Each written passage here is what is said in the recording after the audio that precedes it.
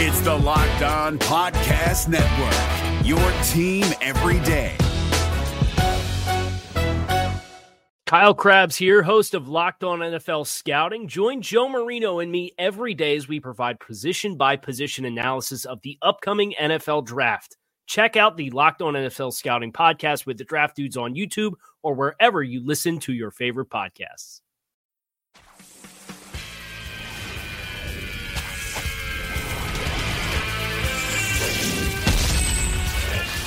It is the Locked On Bengals podcast with your hosts Joe Goodberry and Jake Lisco. Find us on Twitter at Joe Goodberry and at Jake_NFL. Please like, subscribe, and share as we try to grow this community and pump out daily Bengals content just for you.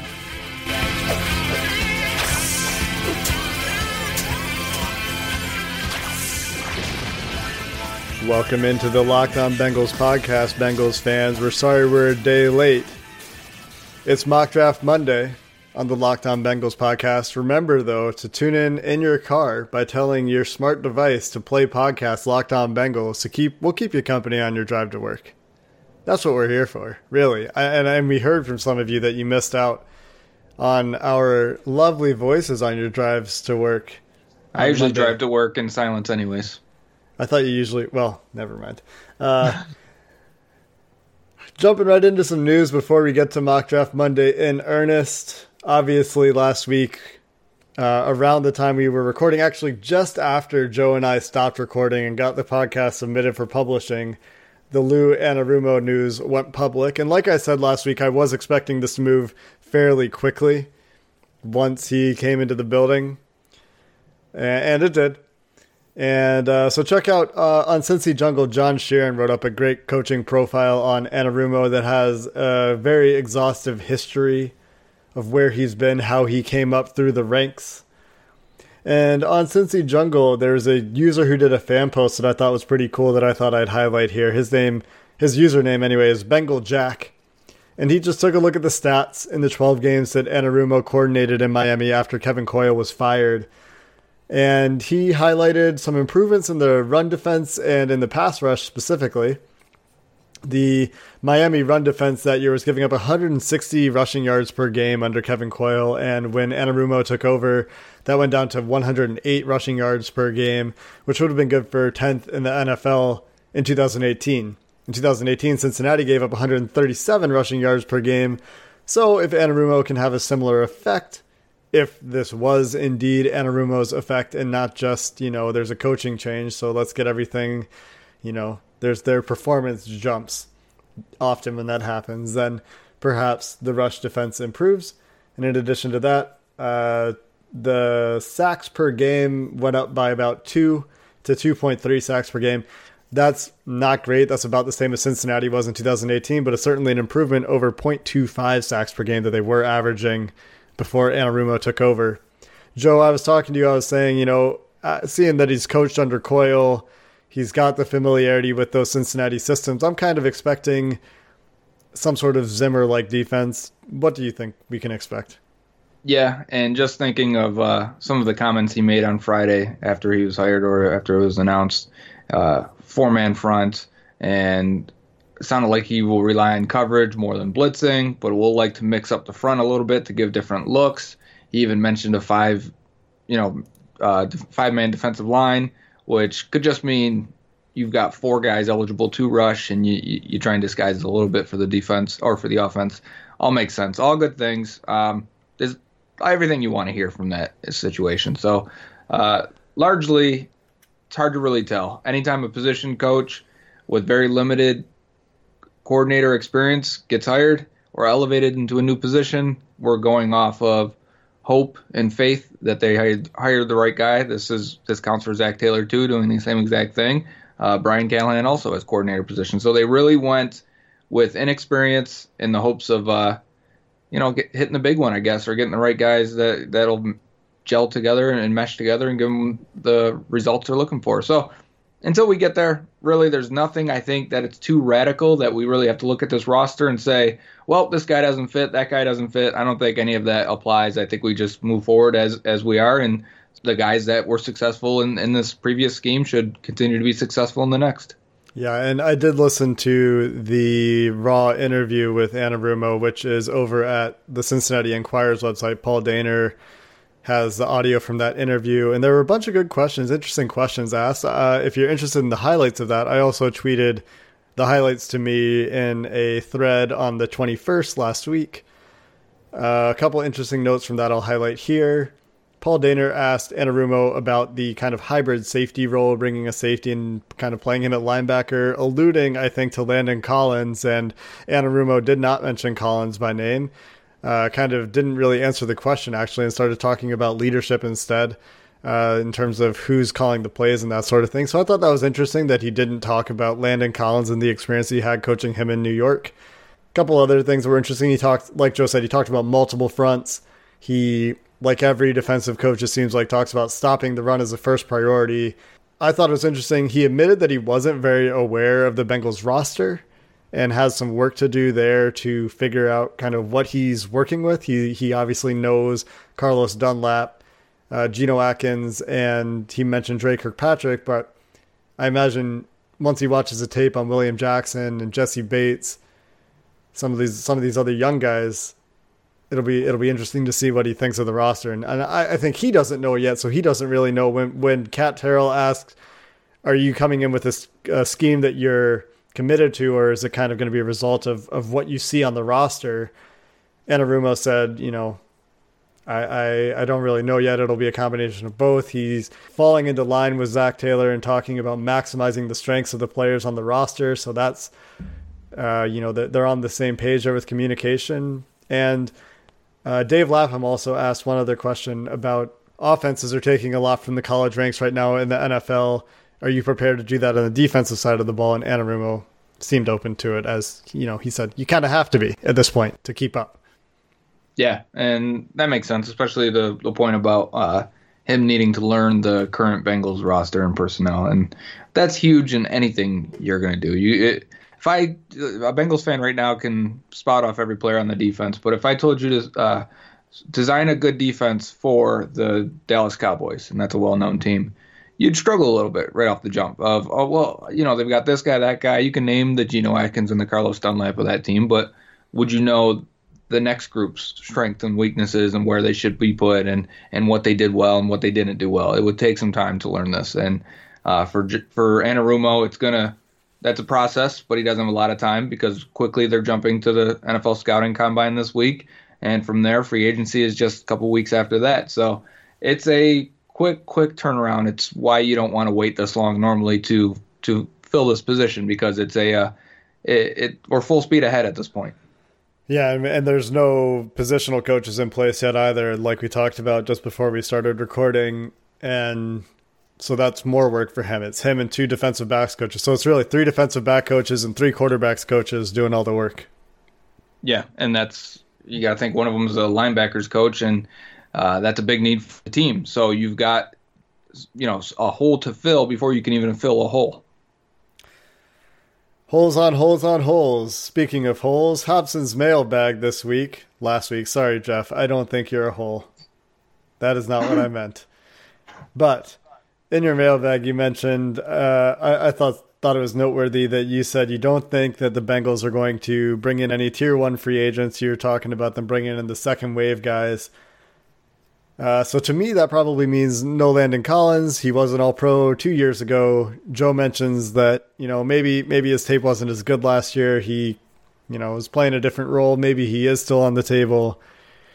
I think he's a big enough name that he might sign early. I don't know. It'll be interesting to see. He also mentions that they're expecting extensions for AJ Green, Tyler Boyd, William Jackson. Thinks that those will be priorities for them, continuing the pattern of retaining their own guys and not opening their wallet for unrestricted free agents from other teams. And Boyd and Jackson make sense for extensions. And usually Jeff Hobson's on this pretty well. And mentioning AJ Green, I think, is a relief, even though I think everyone would like to sign AJ Green. So I'm hoping this isn't coming from that perspective of, yeah, we'd like to, but they think they can get something done, because as we talked about on previous podcasts, third contracts for receivers just don't happen we should expect a drop in production at this point. He's already had a drop in production due to injuries, and because of it, you see a drop in salary. And usually it's hard for that player and the current team to come to that agreement and move on and try and move from him being the focal point to being a piece of this offense. And if they can get past it and keep him here for the next haul, I think we're both 100% for it. But if they can't see eye to eye on those issues, then we can understand why they'd be forced to move on. So we'll maybe find out some more. The league new year starts in March. We'll get through the combine first. That's the exciting thing for us to watch as fans this week. And then shortly after that, we're into free agency in earnest. We're going to take a quick break, and then we'll come back and talk about the draft. We'll get into Mock Monday. We'll review the mocks around the internet. There's one out there that in particular I think is a bit of a nightmare scenario, and we'll start with that one. Are you talking about my mock for The Athletic? Shh. We'll be back after a few seconds. If you're looking for the most comprehensive NFL draft coverage this offseason, look no further than the Locked On NFL Scouting Podcast. Join the draft dudes, Kyle Krabs and Joe Marino, as they go position by position through the NFL free agent class and into the star-studded crop of college stars who will be selected in the 2024 NFL Draft. If you want to know who your favorite NFL team should be adding to its roster, you need to check out Locked On NFL Scouting, available on YouTube and wherever you get your podcasts. Part of the Locked On Podcast Network, your team every day. Welcome back to the Locked On Bengals podcast. It is Mock Draft Monday. We're excited. You're excited. The first one we want to look at from around the internet of mock drafts is the Draft Network's Trevor Sikkema. He did a 7-round Bengals mock, and he started in the first round with Cody Ford, who's a tackle guard from Oklahoma. I think he's a name we will be aware of throughout this entire process. Some really like him as a mauler, nasty type run blocker who maybe doesn't have the athleticism or the light feet of a tackle, or even the length and size of a tackle at times.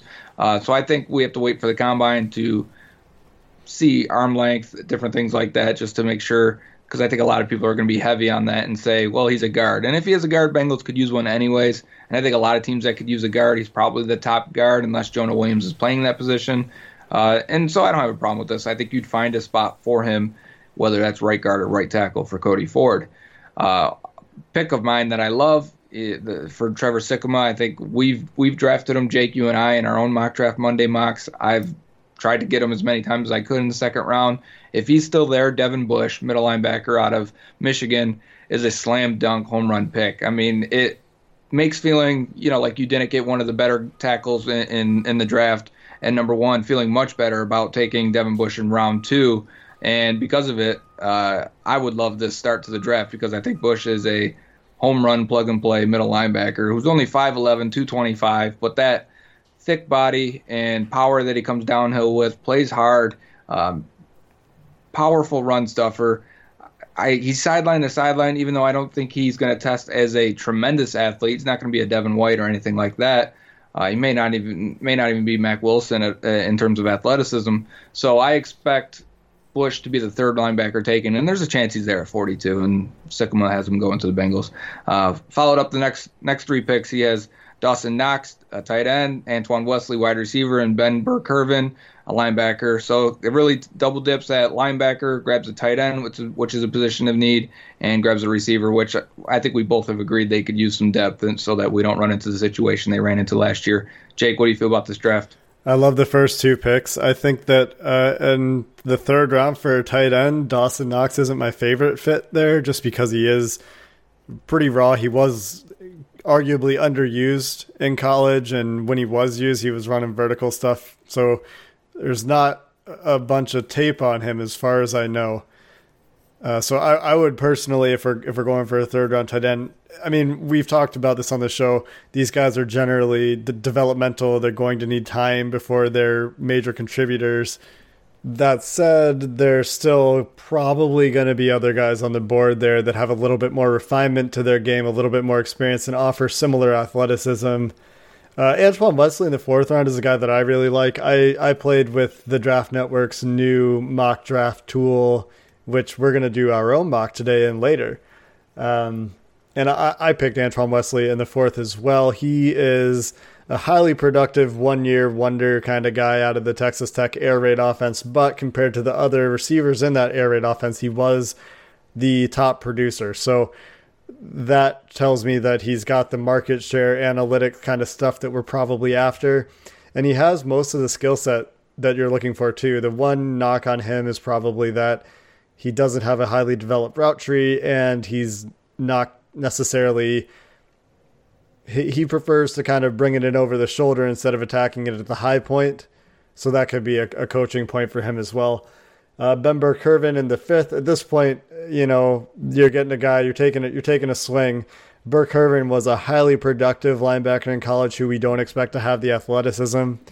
So we'll see how he tests at the combine. I think if he does surprise people at the combine, he'll probably go higher than the 5th on the strength of his production and then projecting that athleticism, but I don't think that is much of an expectation. Yeah, and I think I struggle to start to have targets in the 3rd through the 7th round, to be honest, at this point, because I think it's largely based on picking.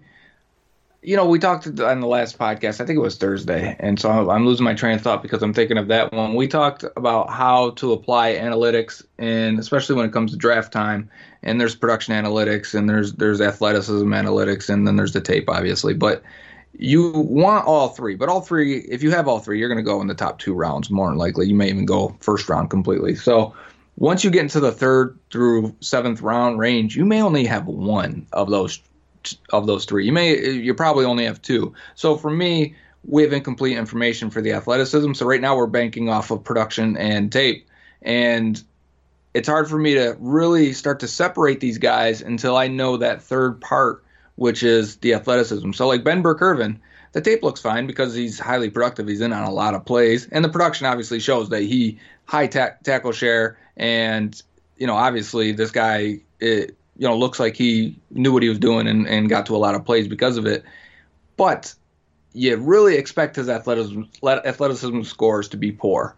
And if they are, he's going to go in the 5th round. If he even tests average, I think he's going to slide up boards a lot. And I think of like Chris Trapasso from CBS Sports. He loves Ben Burke-Irvin, and he thinks he's going to test better. He thinks he wouldn't be surprised if he's 2nd, 3rd round type linebacker. And if that's the case, then getting him in the 5th here is tremendous value. But obviously we're still missing that 3rd part of the phase. And that's where I struggle to really, people send me mocks all the time, especially on Twitter, grade my mock. And really I'm just grading those first 3-ish rounds because after that I feel we're still in the incomplete phase. Yeah. And it's worth noting here, a lot of these are quote unquote final pre-combine mocks. So the ones we're talking about today, people are publishing just before the combine starts. Probably as you're listening to this, there are players getting in to see doctors in Indianapolis and starting to spread their arms to get their wingspans measured or whatever they do, stepping on scales and stuff. So we'll talk a little bit about the combine schedule as well. The next mock we're going to talk about, though, is John Ledyard, who is also part of the Locked On Network, actually. So if you wanted to check out the Locked On NFL Draft podcast, if you're really into the NFL Draft and you want to get a feel for, daily what's going on in the NFL Draft world, that's a good one to check out. Yesterday, Monday, John and Trevor Sikkema from the Draft Network were on together, and they worked their way through a mock draft on the podcast. But on the website, again, the Draft Network, John published a mock, and he has the Bengals going with Jonah Williams, taking him over Kyler Murray and Ed Oliver. He has TJ Hawkinson, Cody Ford, Devin White, and Jawan Taylor all drafted. And this is the highest I've seen Jawan Taylor and Devin White. He has them going at 3 and 4. Yeah, that would be especially high. I think we've seen White go to the Raiders before. I want to say Chris Trapasso again had that a couple weeks ago, but definitely Taylor, the highest I've seen him, I wanted to say was Buffalo at 9.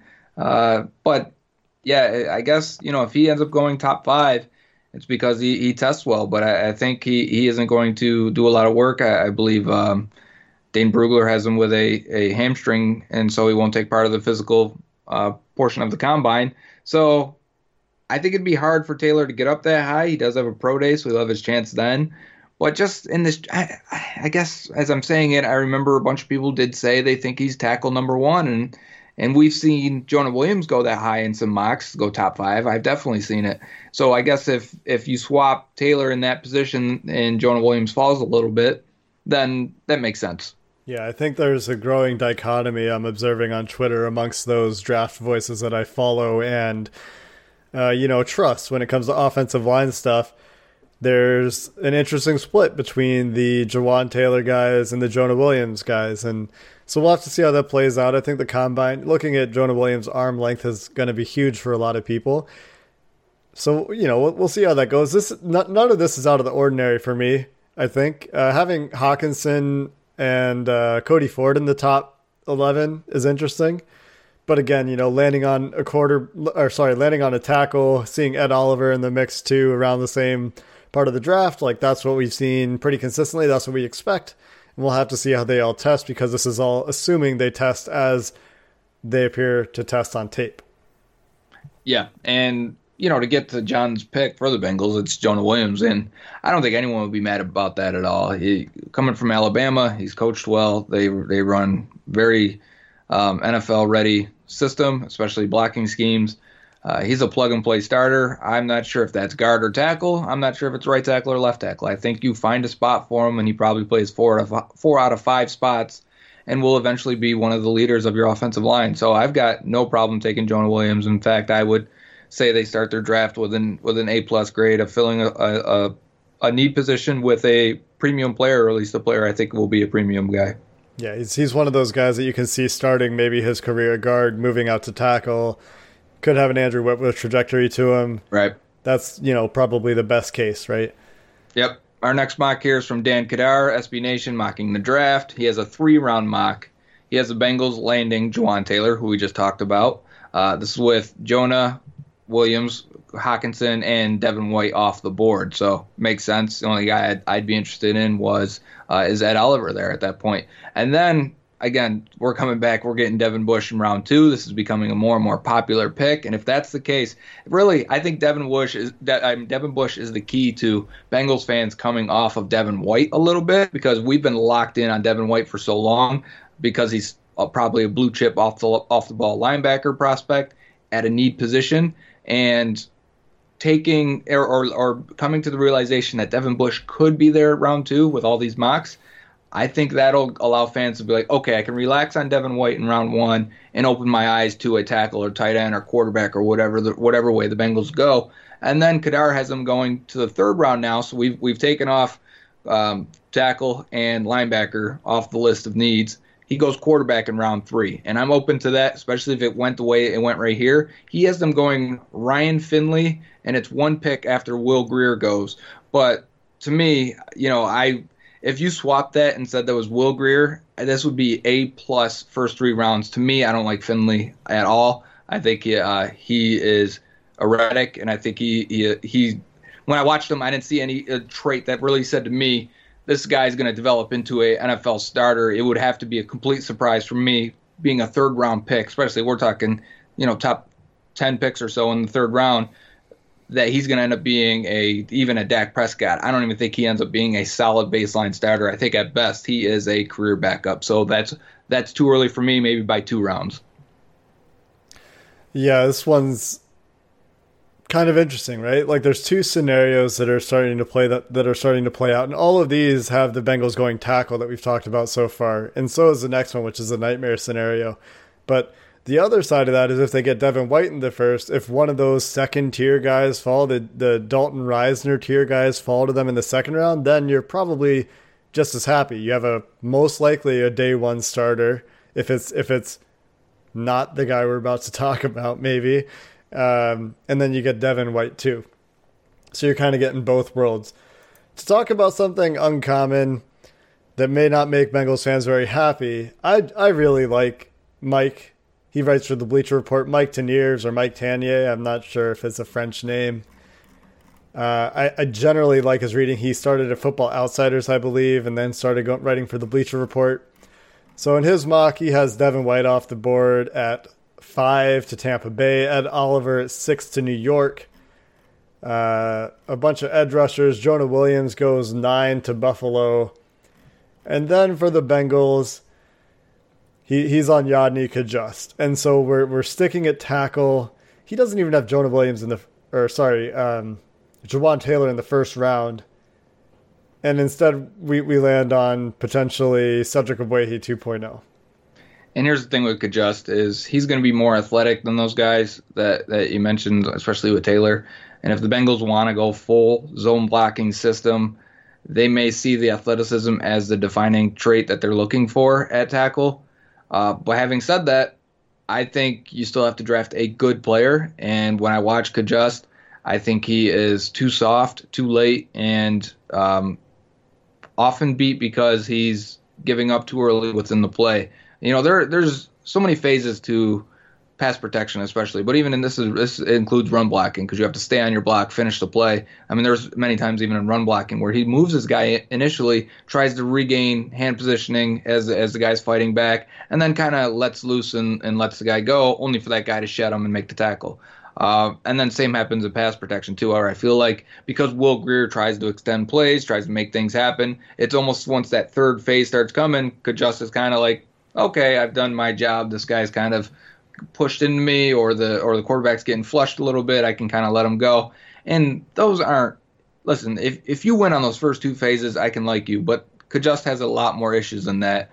And for me, I think this would be an extremely risky pick. I don't even think he's a first-round guy. I wouldn't take him in the second round. If he was the best tackle remaining, and he has been when I've done mocks at 42, I'm not interested in Kajust. I don't think he ends up being the type of tackle you want to be your starter in the NFL, just because I think he's too much of a swing or miss, home run or strikeout type blocker, and that is a dangerous thing to have on the edge of the offensive line.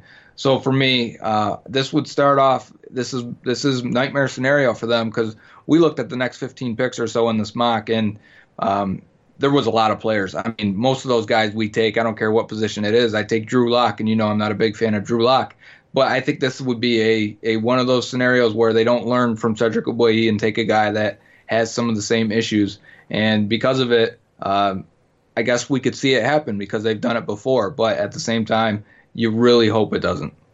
Yeah. So that's probably all we'll say about that one. That is a scenario that's out there, though, and so it's worth mentioning because, the NFL draft is a very unpredictable thing. So this week, overall, not a lot of new names. The internet expects the Bengals to draft a tackle for the most part. There are a few people that still think that they're going to draft Devin White, and then there are the one-offs that have them drafting guys like Ed Oliver and TJ Hawkinson. Nobody's talking about cornerbacks. Nobody's talking about edge rushers. Very few people are talking about quarterbacks.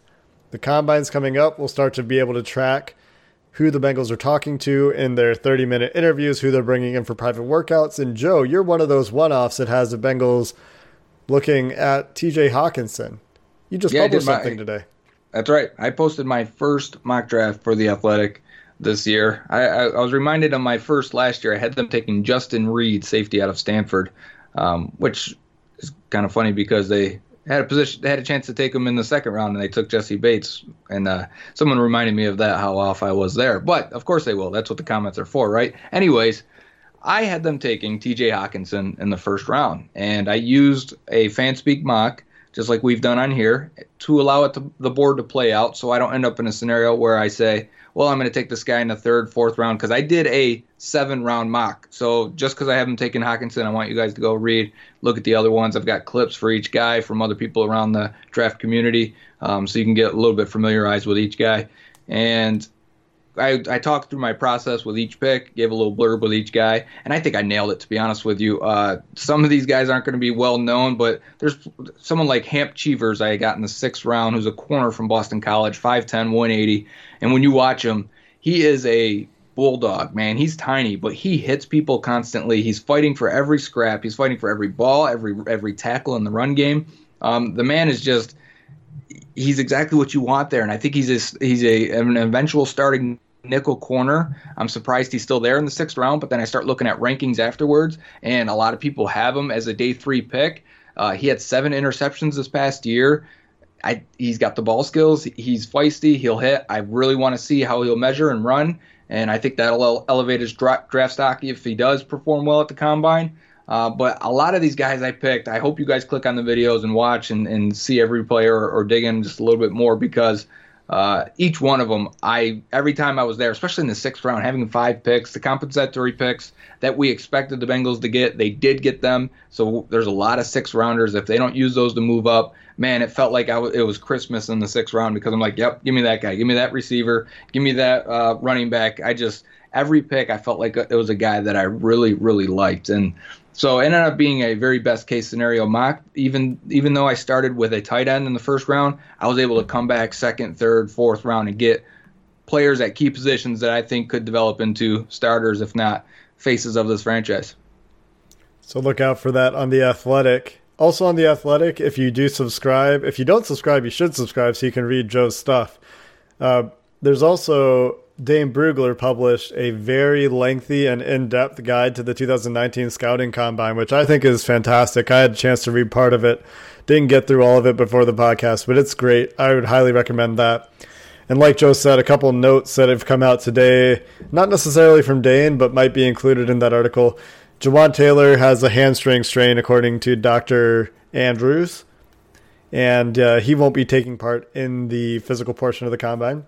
Nick Bosa, however, will be a full participant, which doesn't really matter for the Bengals, but does matter if you generally care about Ohio State and the NFL Draft. I talked about the fact that the Combine's probably going on by the time you guys are listening to this. On Tuesday, February 26th, specialists, offensive linemen, and running backs will be starting with their medicals and their interviews, and they will be weighing in and getting measured out on Wednesday.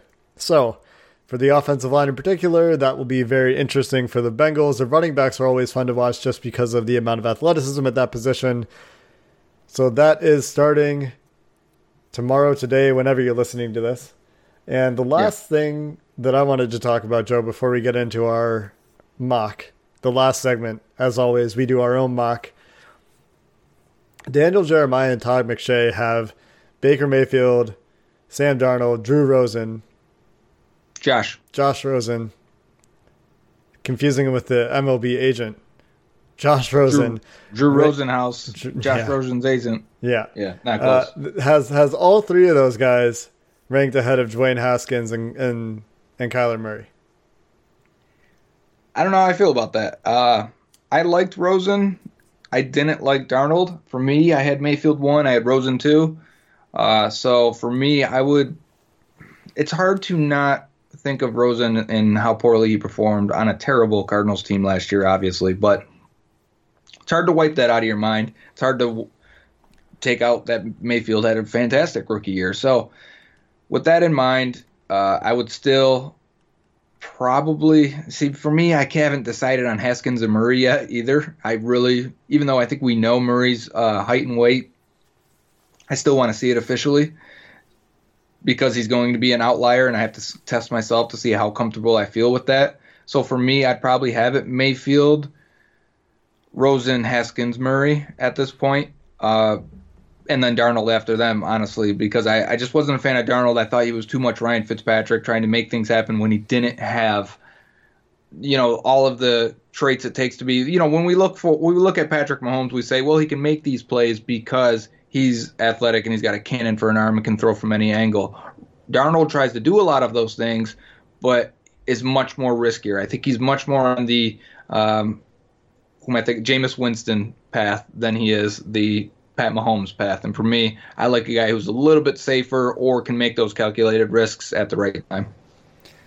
So we'll see how it plays out in the Combine in particular. I read today that Kyler Murray is putting on some weight, so we'll see what he weighs in at. That's a big concern for a lot of the draft nicks around Twitter. I think it was Mike Renner at PFF. I think he said today that if Murray couldn't throw, he'd be a great running back prospect, and if he couldn't run, he'd be a great quarterback prospect. That's fair, because Murray is just a fantastic runner. I mean, As we were talking last week in the comp, and you see a lot of people throw it as Mike Vick, and then people will reply with, well, Vick was such a worse passer at the time, and yeah, it was 15, 18 years ago, and everyone was a much worse passer at that time. So it feels like a new breed, but I think we've seen these parts before, and it's just that Murray has a lot of them in a smaller size, so it makes it interesting to follow his career. Some very intriguing storylines as we get into the combine. But without further ado, well, a little bit more ado, we're going to take one more break here, and then we'll get into our own mock draft using the Draft Network's mock machine. Stick around for the most exciting part of the show. If you're looking for the most comprehensive NFL draft coverage this offseason, look no further than the Locked On NFL Scouting Podcast. Join the draft dudes, Kyle Krabs and Joe Marino, as they go position by position through the NFL free agent class and into the star-studded crop of college stars who will be selected in the 2024 NFL Draft. If you want to know who your favorite NFL team should be adding to its roster, you need to check out Locked On NFL Scouting, available on YouTube and wherever you get your podcasts. Part of the Locked On Podcast Network, your team every day. Welcome back to the Locked On Bengals podcast, Mock Draft Monday, segment 3, as we have done for the 3 weeks now. I think this is the third one.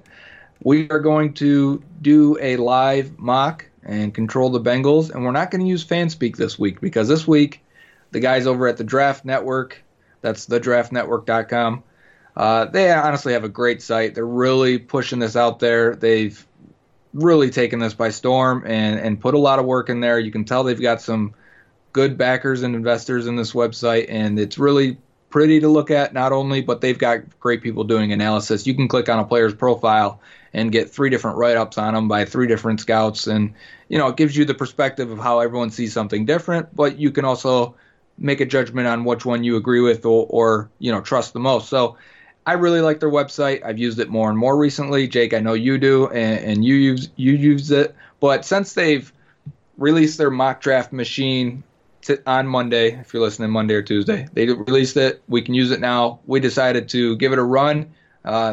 There's no comp picks yet in their simulation, so we're only going to stop after round 5 and wait for them to put those in before we try and go any further. And I think it's a little early to go 7 rounds anyways. So we're going to go 5 rounds, picking for the Bengals, number 11 overall, and we hit the button. Going from here, the usual names going off the board from Quinnen Williams, Nick Bosa, Josh Allen, Greedy Williams, Ed Oliver, Rashawn Gary, Dwayne Haskins, Brian Burns, and then the last 2 picks, 9 and 10, 2 offensive tackles go off the board. Jawan Taylor to the Bills, Jonah Williams to the Broncos. Jake, how you feeling? I'm shook. My tackles are gone. Yeah, you take either one of those guys, right? Yeah, absolutely. And those are really the 2 that I'm targeting at 11 if I'm looking at a tackle and I'm the Bengals. With them gone, at that point I'm looking, I don't probably draft Cody Ford depending on his arm length measurements at 11.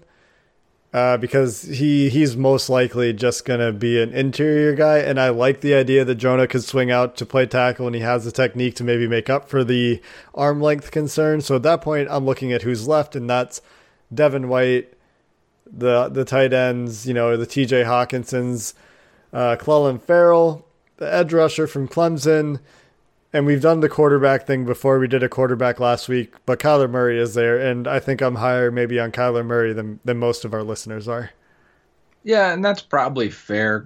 I think general fan is scared to take a quarterback because of the idea that it'll tank your franchise if you miss, and if you have a steady or solid or known piece at quarterback, which the Bengals do in Andy Dalton, it's hard to see them bypassing a known need position at tackle and at linebacker and so on for a not a guaranteed upside or not a guaranteed upgrade at quarterback. Even though I don't agree with that assessment, I think that's how they feel. Yeah. And since we've taken Kyler Murray once already, we're not going to do it this time.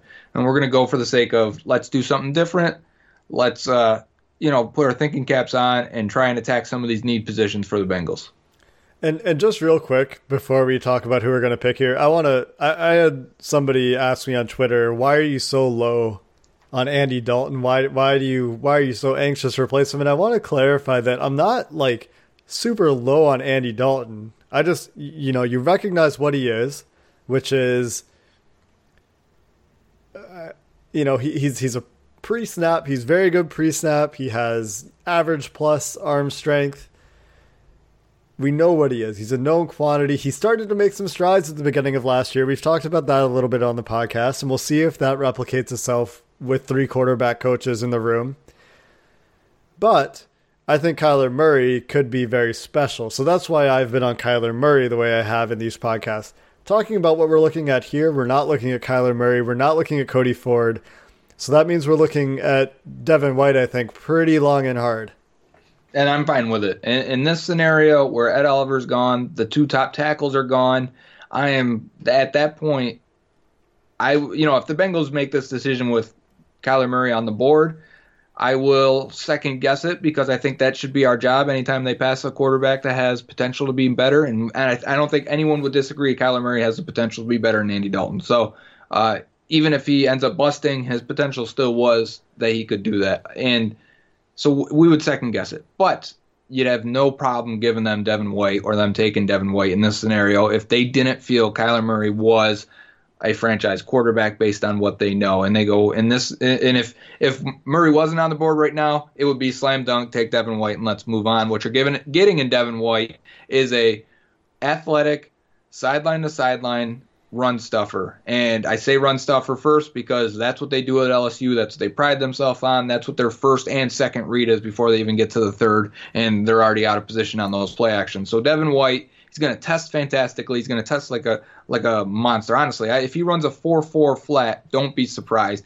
He's a super athlete. I think in coverage, he is fine when he's in man coverage because he can match up athletically. I think he can get grabby at times. In zone coverage, he's aware and he reacts quickly to that. I've seen him toss guys out of bounds as quarterbacks break the pocket. I've seen him jump on multiple routes to take away the way the quarterback's progressing and trying to go. So I think there are a lot of plays in coverage on tape, but he doesn't, at the same time, only has 1 interception. He doesn't get his hand on a lot of balls, and he's in position, but he doesn't affect the play. So there's some upside still left for Devin White to reach as a cover linebacker, but you're getting everything else in that package besides that.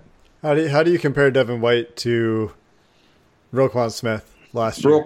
Roquan was not as good of a run defender, but was much better in pass coverage and a much headier guy, where I would say he was more of the Levante David type, where Devin White is more of, I don't know if I've got a great example, but I think Devin White tends to be more of the Bobby Wagner, where Bobby Wagner's been good in coverage, but I think it took him a little bit longer to get to the point he's at. And I think White can get there, but he's going to be a superb run defender first. So I'm happy with that. I'm taking Devin White here. We're gonna hit select. We'll see who goes next. So Cody Ford, a couple more edge guys. A pretty big fall for Kyler Murray. We're near the end of the first round now, and he's still on the board. Devin Bush goes off the board at 29, unfortunately for us. Kyler Murray might make it. Oh, he goes at 37. Almost made it back to us. So now, with, let's see who's gone here. Kyler Murray goes 37. Hawkinson goes 30. Devin Bush goes 29. So we've got our linebacker. We're happy there. So now we're looking really offensive line. The dagger here is Dalton Reisner went at 39. That's right. There it is. In real life, if he gets to 35, I'm willing to give up a third or fourth or whatever the value would be at this point to move up and go get him. What do you know about David Edwards from Wisconsin and Michael Dater, also from Wisconsin? Yeah, both were, I want to say, at the Senior Bowl. Both looked very average, got beat consistently. Wisconsin is known for being technically proficient coming out. Again, I think if you're taking them, you're hoping it's, a guy that, because he's proficient, can start early, but otherwise it's nothing to get excited about. I think we missed the boat on tackle. Yeah, so this is where you say, I sure hope the Bengals sign somebody in free agency, and if they didn't, then maybe they have to be more aggressive in the draft at addressing that position because it is very important. looking at interior linemen, Eric McCoy is somebody that the Draft Network's very high on from Texas A&M. He's 44th on their board. Played center for them, came out early. He was a graduate as a junior, so he was able to participate in the Senior Bowl. He's the one that our new O-line coach chewed out for declaring for the NFL draft. So we can probably take him off the board, considering. But there are other interior O-linemen available in the next round also. Elton Jenkins is one that I think is a plug-and-play, either center or guard. Man, imagine this comes up and Duke Tobin wants to draft Eric McCoy, and then he remembers, oh, crap, Jim Turner is my O-line coach. Well, I think they there's nothing other than that. There's no reason to suggest that they don't have a good relationship. I think they could. I just think before Turner made it aware that he was leaving for the Bengals, or maybe he didn't know, but because he left a couple weeks after, before he knew, he gave McCoy crap about leaving. Yeah. There's I was going to say, right where you were about to do that, I was going to do too. And there's 2 quarterbacks still on the board here. Again, we're using the mock draft machine. This hasn't happened so much when using FanSpeak, but a little different process here. But Drew Lock and Daniel Jones are still available at this point. I think you would have to consider either guy. I like Jones a little bit more, but I love the upside in Lock. I think with his cannon arm and propensity to feel comfortable outside the structure of the offense, there is upside with him that's maybe still untapped. Yeah, and I haven't seen enough of Drew Lock or Daniel Jones to really comment on either. I feel like a second-round quarterback pick when you have a second-round quarterback is, I don't know, it just feels like a waste of a resource to me. A safety that we drafted on FanSpeak in the 3rd round, I think, a couple of weeks ago, Chauncey Gardner-Johnson is here. He's their, I think, 2nd-ranked safety, 3rd-ranked safety maybe. Irv Smith, the tight end from Alabama, is here as an intriguing option as well. Yep, I could get along with Irv Smith also. Honestly, I feel like if you had, that's funny, if you had the vision or the foresight almost to know that you'd be left with the current players, you would definitely want to go up and get Reisner there, or Noah Fant that went at 38, Kyler Murray at 37. So it really sucks to see that group of players go right before them. As I say here, if we're not in agreement on a quarterback, which we're not, I don't want to take one. So for me, I look at Irv Smith and think he's probably the best value at this point at a need position. Yeah. Also, Charles Omenihu, I would be fine with. He went at 40 right after Reisner. That's another guy I would consider at this spot. So we'll go with Irv Smith. I don't think, he's a good tight end prospect. If Noah Fant and TJ Hawkinson weren't in the draft, he'd be the top tight end prospect. I think that people were very excited about him going into this year, and he had a good year at Alabama, but for some reason missing on Fant by 4 picks, and missing on Hawkinson is a little bit of a letdown, but I'm happy enough with Irv Smith here. And we're going to take Smith and get a lineman in the 3rd round, God willing. Hopefully, yeah. And, we're not going to force it, but if there's an offensive lineman still available in the 3rd, that's what we'll do. And, when you get an Irv Smith coming from Alabama, he's going to be able to play early, even though tight ends don't produce heavily that first year. He's going to be able to contribute, and at the very least, that's something the Bengals should definitely want out of their early picks. Eric McCoy made it all the way to the Bengals round 3 pick, interestingly. Yep. So Kajust went at 53. We passed on Yadni Kajust. We didn't even mention that he was available, I don't think, but he was. Well, that's because I'm not interested even in round 2. Round 3, yeah, I start to get interested. Sure. Tight end still available. I was just thinking because we took Irv Smith last. There's Isaac Nauta still here, Jay Sternberger, and Dawson Knox, who Trevor Sikkema had mocked to the Bengals in the 3rd round. Any of these guys at offensive line looking interesting? Titus Howard. Yeah, Titus Howard is. He was at the Senior Bowl, Alabama State. He played high school quarterback, and then he came to Alabama State as a tight end. He's athletic, moved to tackle. As he gained weight, he's put on over 100 pounds in the last 3 years. And because of it, you can see he's still a little bit behind in the technical proficiency, but he is athletic, and he can move well, and his feet are good. His hands are just late and low. I think he's got some development there. One of the highlights of the Senior Bowl was him getting bull rushed on his butt and into the turf by Montez Sweat. But the play before that wasn't shown was him taking Sweat around the outside arc with just a nice long arm, post arm, locking it in on him and driving him around the edge and burying him behind the quarterback. So there is some upside with Tytus Howard. I think you're not going to draft him and start him. We're at the point where you're not getting a starting tackle in this draft right now. He may start in a year. He may be able to start halfway through the year. But at this point, we need to consider there are starting guards and starting centers still in this draft. Do we take one of those guys? Do we go to interior defensive line and take one of those guys that can come in and rotate and play? Do we double dip at linebacker? Do we look for a nickel corner? I think at this point we need to be open to every position. Joe Giles Harris, an intriguing name at linebacker. If you wanted to double dip there for another productive guy who might have the athletic upside, it's hard to say, I think, with him. Voshon Joseph, the guy that people think has the athletic upside and maybe is too stiff. Maybe it's just long speed. Yeah, and one of the guys we've taken before, Jermaine Pratt, is still there. I like Drew Tranquil, much lower. Ben Burkervin's there still. Can we look at corner? Rock Ya-Sin jumps out to me. Isaiah Johnson from Houston. What about interior defensive line? Jerry Tillery, very productive. Renell Wren is a nose tackle, but he's a little bit older. Kingsley Keke. Kalen Saunders is the guy I would be about at this pick. I think Kalen Saunders he's played nose tackle. He's there ranked 160 if you're wondering. He played nose tackle. He was at the Senior Bowl and was just completely dominant. And for me, I think third round is great value. I think he's probably worth a mid-second round pick. Also worth noting that Drew Lock and Daniel Jones are still there in the third round, which is wild to me because I've actually had a harder time finding fallers that I like in the mock draft machine on the Draft Network. And these guys, some people have them going, top 10, top 15. They have Drew Lock ranked 19th overall on their board. So, he definitely should have gone by now for whatever reason.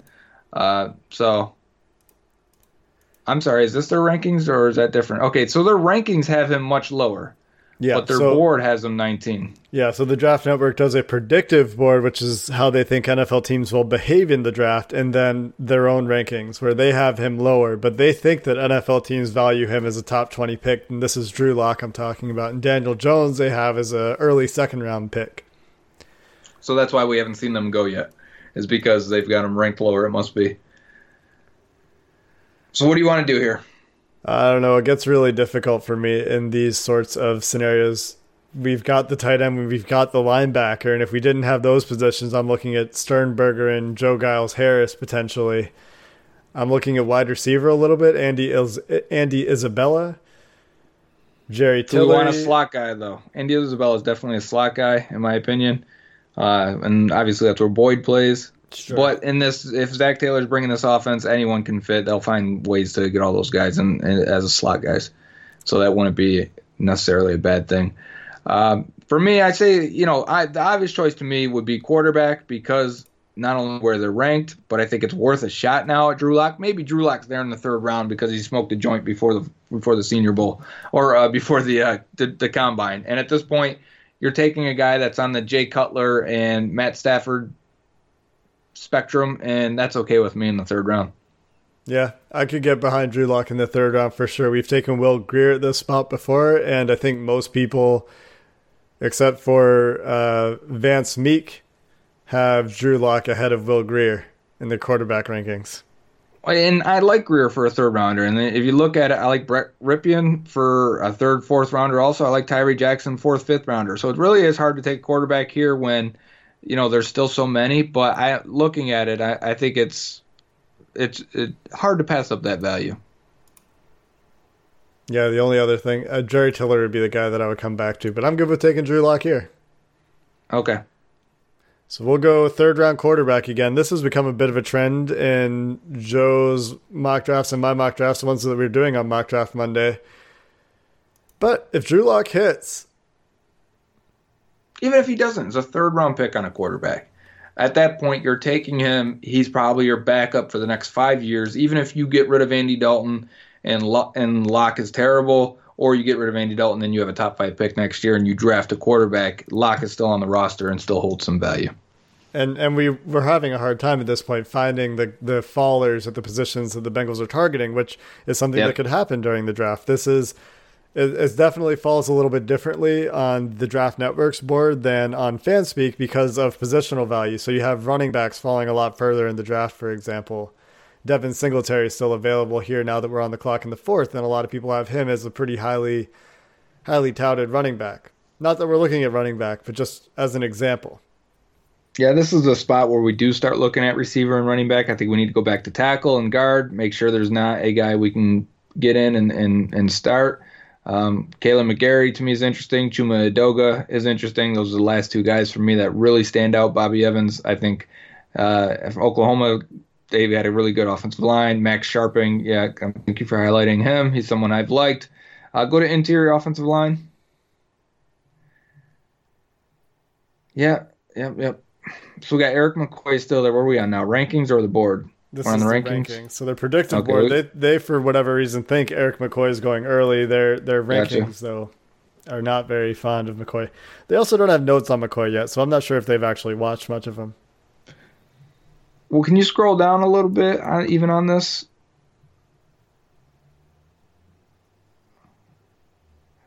Yeah, Lamont Galliard right there. Georgia, and they got him ranked really extremely low, but I wouldn't be surprised if he starts going 4th round in this range. That's who I wanted to see if he was there or not. There's Froholt. That's Ryan Coyle's guy. Mm-hmm. Yep. And I think a lot of people are pretty high on Connor McGovern from Penn State as well. I've seen that name come up this week. We are in a tough position at offensive line. Their feelings and their rankings are much different than I think what we've been accustomed to, and it's leaving us in a situation where I don't feel comfortable with the guys that are on the board, and I think this is what happened last year, right? Even though they took a 1st-round guy, and even the year before that, the Bengals really haven't invested on the mid and late round offensive linemen because just when you get there, they're usually missing key components that you want, or else obviously they'd go higher. Yeah, and this is the reality of the draft. So we're also looking, I think, look at cornerback Rocky Sin still there in the 4th round, I think would be a name to look at. Renell Wren's still there at defensive interior. I like Kalen Saunders at defensive tackle. Kalen Saunders, defensive tackle, Western Illinois. He's the one that's not allowed to participate at the Senior Bowl, right? You mean the Combine? He was at the Senior Bowl. Combine. He had a fantastic Senior Bowl week. So we're doing Kalen Saunders here? I'm okay with that. If you're okay with that, I think here's what you're getting in Kalen Saunders. He's a 6'1", 320-pounder, nose tackle, but can move, can pass rush, plays with great leverage. He showed off a spin move, swim move. He consistently gave people issues. The only other way I would go other than him is there's one offensive lineman I would like you to check for me, and if he's there, it's where I've really leaned on in the mid-rounds, and it's Nate Davis from Charlotte. He should be at the interior offensive line. Play tackle at Charlotte, but was an interior offensive lineman. And Nate Davis is not there. He was picked just a few picks before the Bengals at 79. Actually, quite a few picks before the Bengals, about 30 picks ago. So with the offensive lineman that we like off the board, we're going to go Kalen Saunders here. Take a guy that could have major upside at the interior defensive line position. And we'll see what we get in the 5th. We're on to the 5th next round. Already on to the 5th round, and we haven't gotten an offensive lineman yet. What would the panic mode be for Bengals fans right now? High. Right, red alert. And here we are, the picks coming up now. 3, 2, 1, and we're on the board. We are on the board, and we're still looking at Lamont Galliard. We have gone 4 rounds, Joe, without picking an offensive lineman. Galliard, as you have informed me, was a 3-year starter at Georgia. The Bengals like to draft guys out of Georgia. He's a finisher. He has good tape against SEC opponents, which is generally considered to be very high quality. What else would you like to add before we select Lamont Gaillard from Georgia? Just type in his name on Twitter. If you're not sure who he is, type in Lamont Gaillard. That's Gaillard. You'll go on to the videos, and you'll see a lot of him just finishing guys, torquing guys out of the hole, and that sounds dirty, but you know what I'm saying. I think Lamont Gaillard is for a fifth rounder, potential to be a starter for you down the line at either guard or center. To me, they don't have him ranked very highly on their machine. They don't have a report written on him, and that's probably why. I think once they get to him and once more people watch him, there's a chance we could talk about him as a mid-rounder, easily locked. Do you think he can play guard? I do. I think he can play guard. I think in this scenario, you take him and you find out who your guard is and who your center is, because there's a chance he could be your backup center for a long time, and that's okay because they could use that behind Price. But I also think he could push Price. Maybe Price is your guard. So either way, I do think he can play guard, but he started 3 years at center for a good program in the SEC that had a very good run game. So there's no reason why I don't think he can end up playing center in the NFL. Yeah, blocked for a couple running backs that are going to be starters most likely in the NFL, I think. So we'll take Lamont Gaillard here, and we'll seal things off. Hopefully, the best case for this is that he is an underappreciated guy. He went to the Shrine Game, didn't go to the Senior Bowl for some reason, despite being a 3-year starter. And, the best case is he steps in and is able to start, and Billy Price finds a place to start, and then you just have right tackle to really address. So that would mean that the Bengals have walked away from this draft with Devin White in the first round, Irv Smith in the second round, and then all the linemen kind of evaporated, and we end up looking at quarterback Drew Lock in the third round, which I think is probably pretty unlikely. But if it's not Drew Lock, maybe it's Will Grier here. In this case, we take Lock because he's a precipitous faller in this particular mock draft. Coming into for whatever reason, Lock fell. Maybe let's pretend, since we're pretending and mocking anyways, let's pretend he tears his rotator cuff while working out, right? That would drop him to the third round. And would you take him over Grier if he did that? Well, I think the idea is that if you had him graded as a first rounder before the draft, you would. Sure. Yeah, he's a developmental guy for the Bengals. He's not going to start in year one, most likely. Then we go to the defensive line, and Kalen Saunders, a guy that Joe likes a lot from what he saw at the You Senior trusted Bowl. me on these last two picks here. I did. But you showed me Lamont Gaillard. We looked at some clips, and Lamont Gaillard does look like a very capable center. He was playing against SEC competition. It's still shocking to me that he did not go to the Senior Bowl as a 3-year starter at Georgia and the offensive line. But it is what it is. We'll see what his measurements are at the combine. We'll see how he tests athletically. He's a mauler. We saw him run 40 yards downfield on a screen. He looks like the real deal. I mean, obviously, we just watched some highlights there, but the games look like that too, and you can see him a lot on Georgia film. He will end up impressing you if you watch just even 2 games. You'll come away saying, yeah, that guy looks like a solid starter. It's going to be the only thing that they're going to knock him, I think, is people are going to look at his size and average testing. I wouldn't be surprised if he tested average and he's 6'2" and 310 pounds, and people look at him and say, okay, he's just measurables are just average. But I think this draft, if we knew beforehand we weren't going to get a tackle, and that's just not going to go there, and you do these 100 times, and teams prepare before the draft plenty of times and do mock drafts themselves with their scouts in their room to try and get an idea of who's there, and they read other mock drafts to get an idea. If you thought you weren't going to get a starting tackle at all in the first 3 rounds, you better go out and sign one in free agency before you even get to this point. That's kind of the feeling I come away with, right? And we talked about this around the Irv Smith pick, and it's if you don't have that right tackle signed and you take Devin White at 11 and you get to the end of the first round and there's only a couple of guys left that you're comfortable with, you got to be ready to trade up in round 2. We end up on Irv Smith, and that's fine because, we're thinking we'll get somebody in round 3. There's some interior guys we like there, and maybe there will be other interior guys that are risers late in the process. We talked about a couple, McCoy, McGovern from Penn State. So, if you're the Bengals and you're looking at your board and you see, okay, there's only 2 more tackles that I'm comfortable with that I think might be able to play for me in year 1, you got to move up. And that's where free agency is going to inform the draft. And so we'll see what they do in free agency, and we'll see how that plays out in the draft afterwards. Yeah, definitely. It would be a scenario like if the Bengals were picking 11th last year, and they really needed a center, right? And they didn't go get one in free agency. And so you're not going to take a center at 11. And let's say they get to the point where, man, you really hope one's there in the second round. And the only guy left was James Daniels, ends up going to the Bears, who owned the 8th pick originally. So I think it was 37 in round 2, and they'd be left without a center. And so you're not going to reach just because you need one. In that scenario, when you reset for day 2, you'd have to really be like, guys, we need to consider giving up next year's second-round pick or this year's third-round pick, moving up and getting a guy that we can plug and play right now. Yeah. And that becomes much more pronounced if there's no free agency activity. So I think we're all expecting some free agent activity at linebacker and at tackle. But if they don't do it, it changes the draft a lot. And that's why I think we hope they do it, because it gives them that flexibility in the draft to kind of be more best player available. Definitely. So how would you grade this draft here? Devin White, Irv Smith, Drew Lock, Kalen Saunders, Lamont Galliard. And they didn't get a tackle. So that's probably their biggest knock, right? I think that's a big knock, and I think if this is the way it ends up going, you have to assume that they've signed somebody that they're expecting to start in free agency. If they haven't signed somebody that they're expecting to play tackle in free agency, and this is where they've ended up with.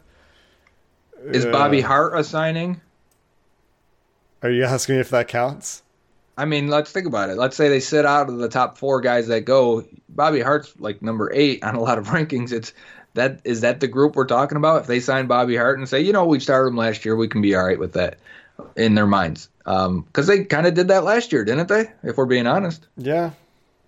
But they also did that at right guard. So I guess you feel a little bit better about the offensive line because, well, I don't know. I don't know if you do. I don't know if you feel better about the offensive line at all after this draft, because your first offensive lineman's in the 5th round. Generally, 5th round guys you're not expecting to come in and start, but sometimes you hit. If you look at the last few years, there have been offensive linemen that have been productive from late day 2, day 3 in their first year. So, you hope you've hit that guy in Galliard if this is your draft. Or to me, Christian Westerman maybe is going to come in. Exactly what I was going to think is that maybe Westerman saves you at that spot, and if that's the case.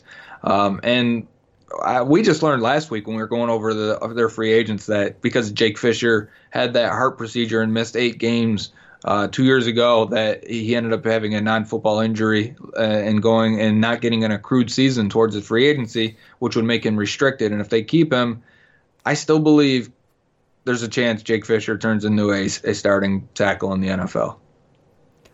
So there's some things that you would have to be really hoping for, I think. Oh, yeah. You're hoping Huge on hopes, Westerman. yes. You're hoping on Fisher. You're hoping on Galliard so that you have 4 guys that you feel okay about on the offensive line. And then maybe you can mask, maybe you Irv mask Smith helps, Hart. right? Irv Smith helps not as much as Hawkinson helps. Right. And I used that argument in my mock for the Athletic, saying Hawkinson gives you a 6th offensive lineman. And so I'm not going O-line here, but I'm getting them help. Yeah.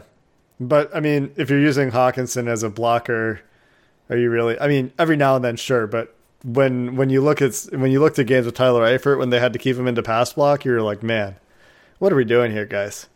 But Hawkinson is a better pass blocker day 1 than Eifert ever was. Oh, sure. I mean – it's just you're keeping him in though. You're taking the weapon. You're away. taking one weapon off the field. Yep, and I completely get that. And that's not ideal in any situation, no. But it's also a strength of Hawkinson, so you wouldn't want to completely nullify it. True.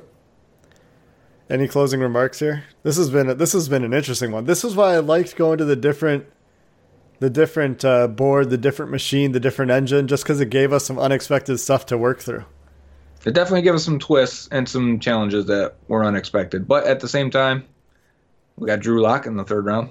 Yeah, that's kind of a coup. Yeah. So I think this is a B+. I think there's a lot of names. For me, I got the 2 guys in the 4th and 5th round that I really like, targets that I would definitely, give them high grades for. So for me, I wouldn't be able to knock this draft too much. They are draft your good guys players. Draft good players, not position of need. And we kind of did both.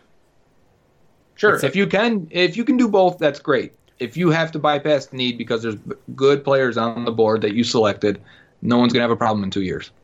And we sort of did that, I guess, with Irv Smith probably being the best player. Yep, and then Drew Lock also, because we could have reached for a tackle. Let's just see real quick. We picked Irv Smith over Chauncey Gardner-Johnson, who might be higher on some boards. Elgton Jenkins, interior lineman.